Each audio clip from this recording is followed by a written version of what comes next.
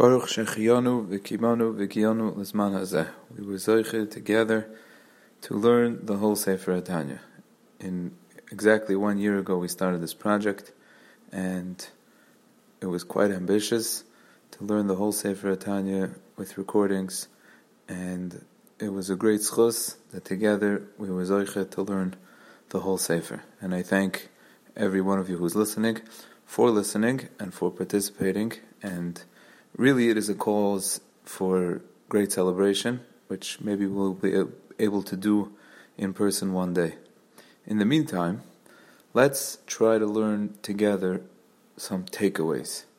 Means I hope, Be'ezer Hashem, over the next few shiurim, not to do a complete summary of parak by parak, but rather an overview of takeaways, practical pieces of knowledge that we've learned from our journey through the Sefer Tanya, that we can solidify and consolidate into pieces of information that we can use to carry ourselves further and hopefully apply in Avodas Hashem. And then we will proceed to the next chelik in Tanya, which is the Shar Yichud V'Emunah.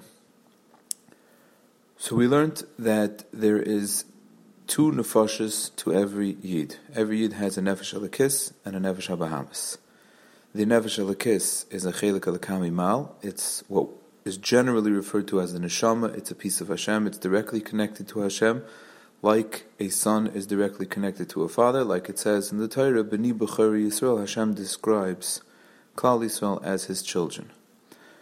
The other nefesh is a nefesh that's connected to otherness. It's connected to klipa. It's connected to klipas noiga, which is a mixture of toiv and ra, and that is the nefesh habahamis. It is the nefesh that fuels and gives life to the physical part of the person, and from there comes certain natural midas toivos, good midas, which come from the good that's in their mixture, and certain midas rois that come from the bad that's in that mixture. Now, the makeup of each of these nefashos is, in general, 2 parts: seichel and midas. Each nefesh is made up of a seichel, which is broken down into 3 components: chachma, bina, and das, and midas, which are broken down into 7 parts, which are the 7 midas: chesed, gvura, tiferes, netach, hoid, isoid, and malchus. A person does not have direct contact with his seichel and midas so much. They are more or less expressed through 3 levushe hanefesh, 3 clothing of the nefesh, 3 expressions of the nefesh, which are machshava, dibur, and maisa. There is no plain machshava, dibur, and maisa. Every machshava, dibur, and maisa is either associated with the nefesh alakis, or it's associated with the nefesh habahamis. Therefore, when a person does a mitzvah, he is expressing through either machshava or dibur or maisa, he is expressing his nefesh alakis. On the other side, if a person does something that is not a mitzvah, or not a preparation for a mitzvah, or not even, let's say, for example, to eat l'shem shamayim, which would be a physical act that's not directly connected to the mitzvah, but is still a manifestation of the nefesh alakis because it is in preparation for mitzvahs that he will do.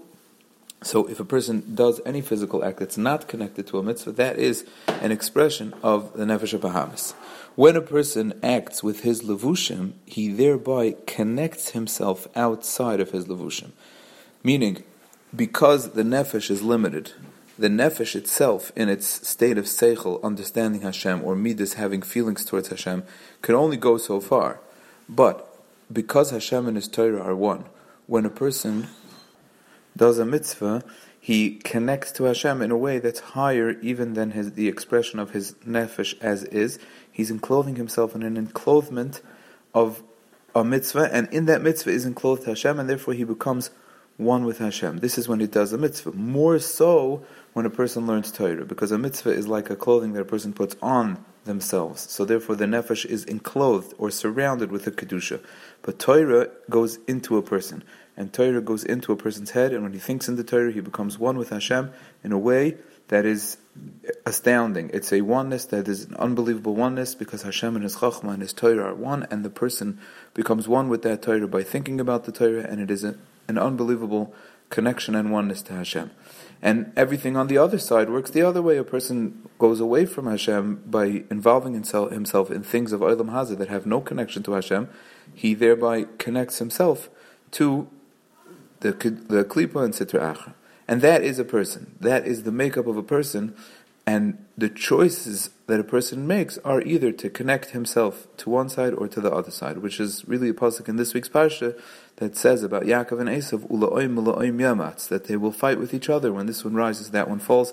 The nefesh halakis and the nefesh habahamis are in battle over the person, and the person has to choose to follow his nefesh halakis and not to follow his nefesh habahamis. Like it says that Hashem, a person is in battle, he's stuck in between these two, and Hashem is Yamed liyamin evyoin loishia mishoifte nafshay. Hashem stands to the right of this person to help him make the right choices.